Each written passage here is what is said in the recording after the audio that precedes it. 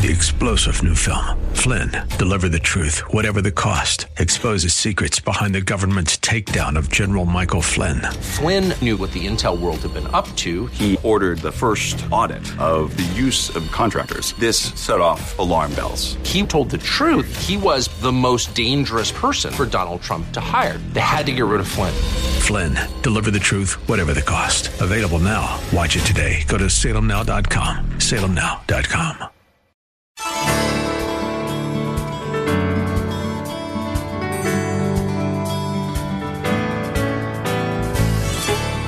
Good evening and welcome as we lift up Jesus with Pastor Dudley. I'm Kyle Welch.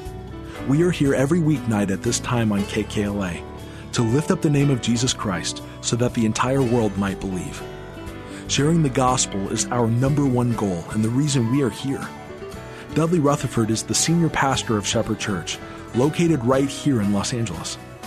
During these days of uncertainty, we believe this is the perfect time to turn off what the world wants to tell us and immerse ourselves in what God has to say to us through the Holy Bible. So let's join Pastor Dudley right now with his message for us tonight.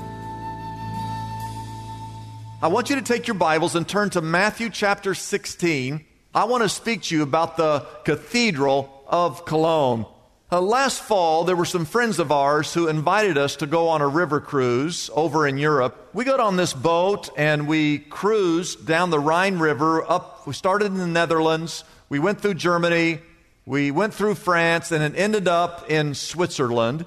And this is a map of the city of Cologne. And you can see that the Rhine River comes right through that city. And right up against the Rhine River in the heart of the city center is this beautiful cathedral called the Cathedral of Cologne. It is the tallest twin-spired church in the world. It's also the third tallest church in the entire world. This building began being constructed in the 1200s, and it took 600 years. Think about how many people lived over the course of that. It took 600 years to build and is still standing today. Inside this church is this gold box. And this box supposedly contains the bones of the wise men that you read about in the Gospels. Now, the story goes that they didn't build the church and then took the box of bones inside the church. The story is, back in the 1200s, they acquired these bones of the wise men, and they wanted to build something that would house this box. And so the church was built in honor of the bones of the wise men. Now, you can decide for yourself whether or not those are actually the bones of the wise men. I know what I think, but you can make up your own mind for yourself. Now, the church is made out of it's called sandstone. And sandstone, because of the sulfuric acid that's in rain, just naturally it's in rain, it turns that sandstone dark.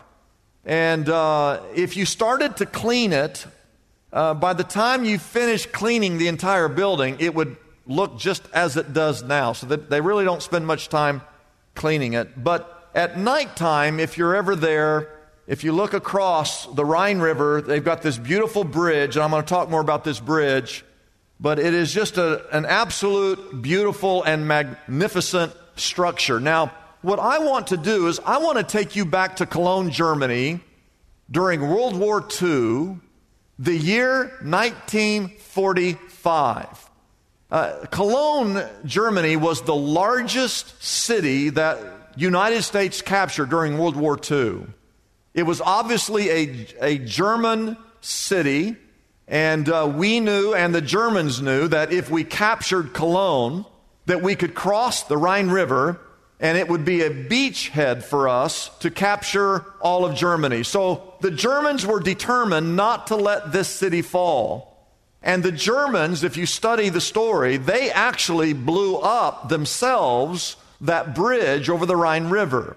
And the reason they blew that bridge up was not so it would keep the Americans from crossing over into Germany, They actually blew up that bridge to keep their soldiers from retreating.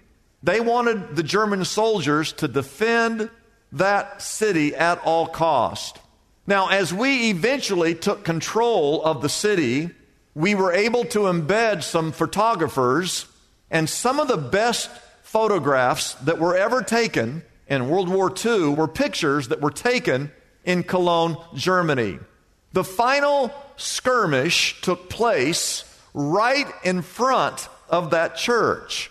It came down, again, right in front of the church, it came down to a battle between two tanks dueling it out. There was an American Pershing tank with Clarence Smorer, who was in charge of that tank. He was the gunner. And there was a German Panther tank. So that whole capturing of that city came down to the final battle between an American tank and a German tank. And if you ever go, and the whole thing is captured not just with photographs, it was actually videotaped back in those days. And if you get on Amazon.com and you just type in or search the duel at the cathedral, there's a DVD there that you can actually buy for like $15, and you can watch that city being captured by the Americans and even that final battle between those two tanks. There's an author by the name of Adam Makos who has written many books on history, and he wrote this book called Spearhead, which is a thrilling, accurate account of this final battle that took place between this American tank and this German tank. And there are photographs in there. You can go to the website and look at some of the videos. I want to tell you, I loved reading this book, and you should read it. You'll be impressed by the men and women who served in our country if you read this book. When the Americans and the Allies decided to capture Cologne, the very first thing we did is we bombed the daylights out of Cologne with the largest air attack up to that point. We literally dropped tens of thousands of bombs fell on Cologne, Germany, and we completely leveled the city. However, what you need to know, and it's obvious, that church that was built in the 1200s and took 600 years to build, it was finished in the 1800s, we destroyed the city, but somehow that church remained standing. Many people believe that Hitler had worked out a deal with Churchill that if we didn't bomb the Cathedral of Cologne when we were bombing it, that Hitler, would not bomb the Cathedral of Notre Dame in Paris, France. Now, we don't know if that's true or not, but we do know that somehow, in spite of the hundreds of thousands of bombs that were leveled on Cologne, that somehow that church remained standing. And today, it remains one of the top tourist attractions in all of Germany. And there was one passage of Scripture that just obviously I've started to think about. And it's a passage that doesn't talk about the power of a physical church building, but it's a verse that talks about the powerful force of a spiritual building called the church. I want to read these words to you found in Matthew chapter 16, our text today, that says that when Jesus came to the region of Caesarea Philippi, he asked his disciples, "Who do people say the Son of Man is?" Verse 14. They replied, some say John the Baptist, others say Elijah, still others say Jeremiah or one of the prophets. Jesus said, "Well, what about you, the disciples? Who do you say that I am?" And Simon Peter in verse 16 answered, "You are the Christ, the Son of the living God." And he said in verse 17, the Bible says, Jesus replied, "Blessed are you, Simon, son of Jonah, for this was not revealed to you by man, but by my Father in heaven." And verse 18 reads, "And I tell you that you are Peter, and on this rock I will build my church, and the gates of Hades will not overcome it." The greatest organization and the greatest organism on the face of this entire planet is the church of Jesus Christ. Oh, ladies and gentlemen, it's absolutely foolish to talk about loving Jesus and not love the things that Jesus loved. And Jesus loved the church. There are several things that every person needs to know about the church. I want you to write these down if you're taking notes. Number one is what we call the confession. Everybody say the word confession. The confession of the church. Jesus asked Peter, Peter, who do you say that I am? And Peter made that great confession there in verse 16. He answered, you are the Christ, you are the Messiah, the Son of the living God. That's Peter's confession of faith. There's a big discussion in the COVID-19 circles today about what is essential and what is non-essential. And the most essential thing for all people is to confess that Jesus is Christ, that Jesus is Lord, that Jesus is the Son of the living God. And that confession is the key to you entering the kingdom of God. That confession is key to you acquiring eternal life. That confession of your faith is the key to the forgiveness of your sins. That confession is the key to you receiving your eternal inheritance. I want to take you to a passage of Scripture in the book of Romans chapter 10. The Bible says that if, and that's the biggest word in the Bible, that if you confess, we're talking about the confession of the church, that if you confess with your mouth that Jesus is Lord, that means that He's supreme, that He is ruler, that He is over all, that He is Lord of all. And if you believe in your heart that God raised Him from the dead, you will be what? You'll be saved. And verse 10 says, for it is with your heart that you believe and are justified, but it is with your mouth that you confess and are saved. That's Romans chapter 10. I want to show you Matthew chapter 10. Jesus said these words, whoever acknowledges me, in other words, you make this confession, if you ever acknowledges me before men, Jesus said, I will acknowledge you before my Father in heaven. And then He said in verse 33, but whoever disowns me before men, He says, I will disown him before my Father in heaven. You and I must be willing to make that confession of faith that Jesus is the Christ, the Son of the living God, just like Peter did. But I want you to write this down in your notes, if you will. It's not just a matter of saying those words. You have to have the conviction in your heart. You have to be convinced. I want you to write those two words down. It's not just saying the words. It's not just giving lip service. You just can't say the words, Jesus is Lord, and be saved. You have to be convinced. You have to have conviction that Jesus is the Christ, that He is the Son of the living God. It's not enough just to say the words. You have to believe that Jesus is supreme, that He's Lord, that He's Master, that He is the Messiah, the Christ, the Son of the living God. Now, in our culture today, to believe in one God and one Lord and one faith through Jesus Christ and confessing that is politically incorrect. The Hollywood elite have cast Jesus as a misguided mystic. The Washington spin masters have demoted Jesus as irrelevant and secondary to their puppet power. The Harvard professors in the world have reduced Jesus to an historical footnote, and liberal theologians have stripped Jesus of His deity. The majority of all Americans now believe that all people pray to the same God. You know, if you invoke the name or a higher power, most people in America will say, okay, you can have your higher power. But if you make a statement and you say, Jesus Christ is Lord of all, or if you say Jesus is the only hope for our world, if you say that Jesus Christ is the only way to heaven, you will be censored, you will be mocked, you will be ostracized. 12 days after 9/11, the year 2001, the mayor of New York City called a special gathering called A Prayer for America, and it was held in Yankee Stadium. The stage was cluttered with religious leaders. There were Sikhs and Hindus and Muslims and Jews and Catholics and Greek Orthodox. The only group of people left off that stage were evangelicals. Muhammad's spokesmen were welcomed in the great stadium.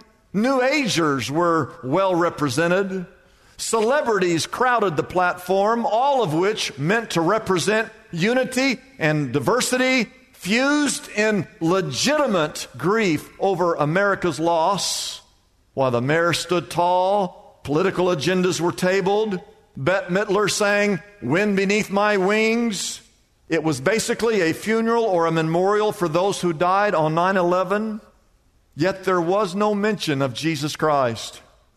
In a service where death had triumphed over thousands, what a twisted irony that the only person who has ever conquered death, which is Jesus, was not welcome at the event.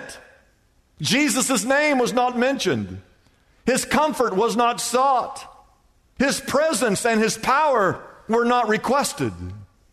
We needed hope. We need hope now. But there is no hope without Jesus Christ. We need comfort. We need comfort now.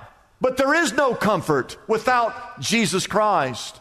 Jesus may not be welcomed in our culture today, but Jesus is needed in our culture today. And who will declare him if the church backs off that message? Who will confess him if we who are saved fail to confess him? The church's mantra and the church's calling is to tell the entire world that Jesus is the Christ, the Son of the living God. And the only way that you can be saved, and the only way that I can be saved, and the only way that anyone can be saved, and the only way that anyone can ever enter into the kingdom of God is to confess Jesus Christ as Lord, the Son of the living God. Oh, I want you to know, ladies and gentlemen, today that is the confession of the church. But number two, write this down, is what we call the construction of the church. We have the confession, now's the construction of the church. Jesus said in Matthew chapter 16, I know you're familiar with this, he said, I will build my church. Think about those 5 words. Those 5 words, I will build my church.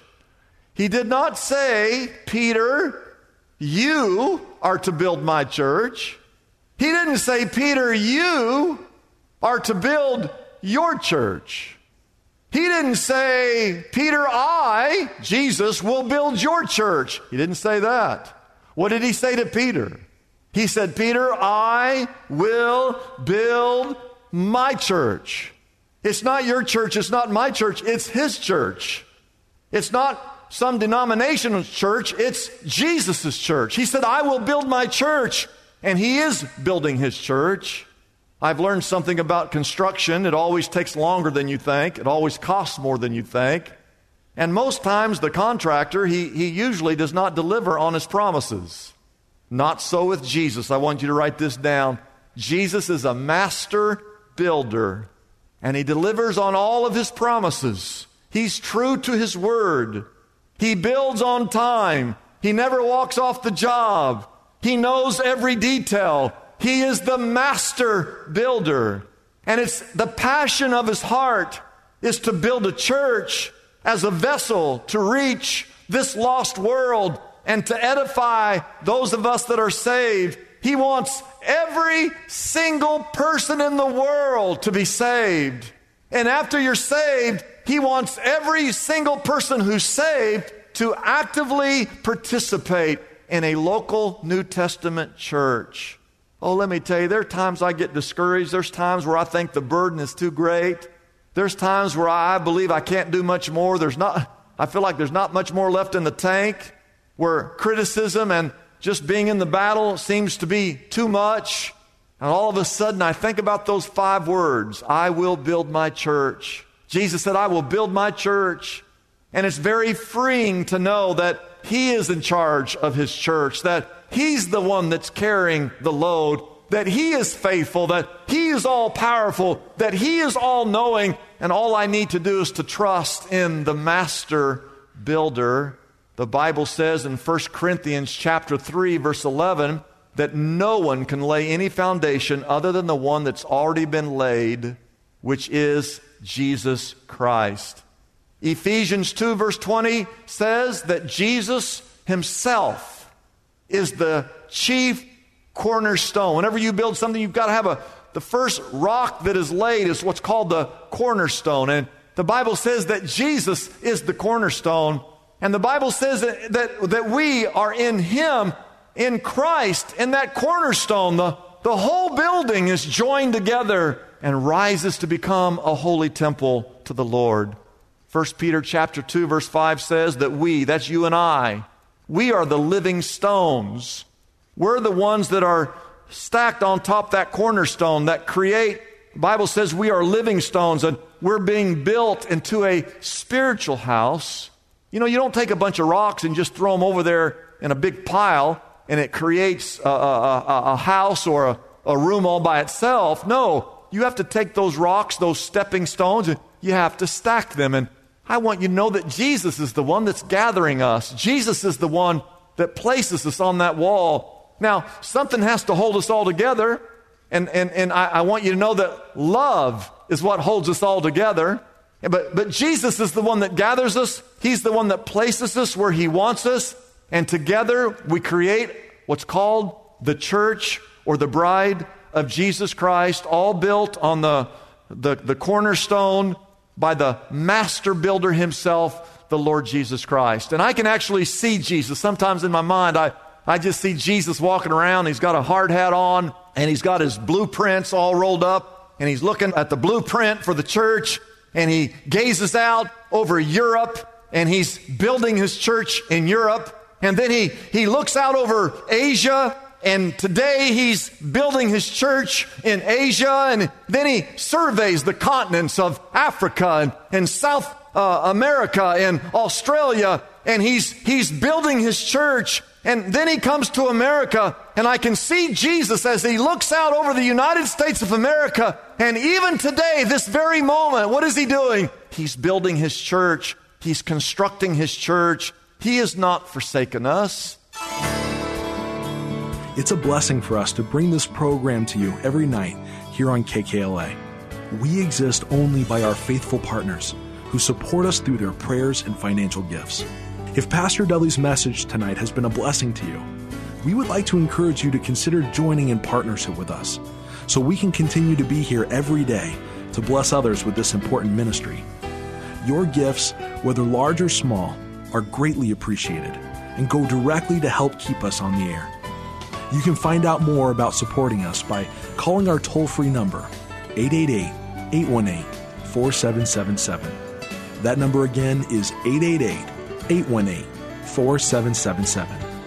We have operators standing by and ready to take your call.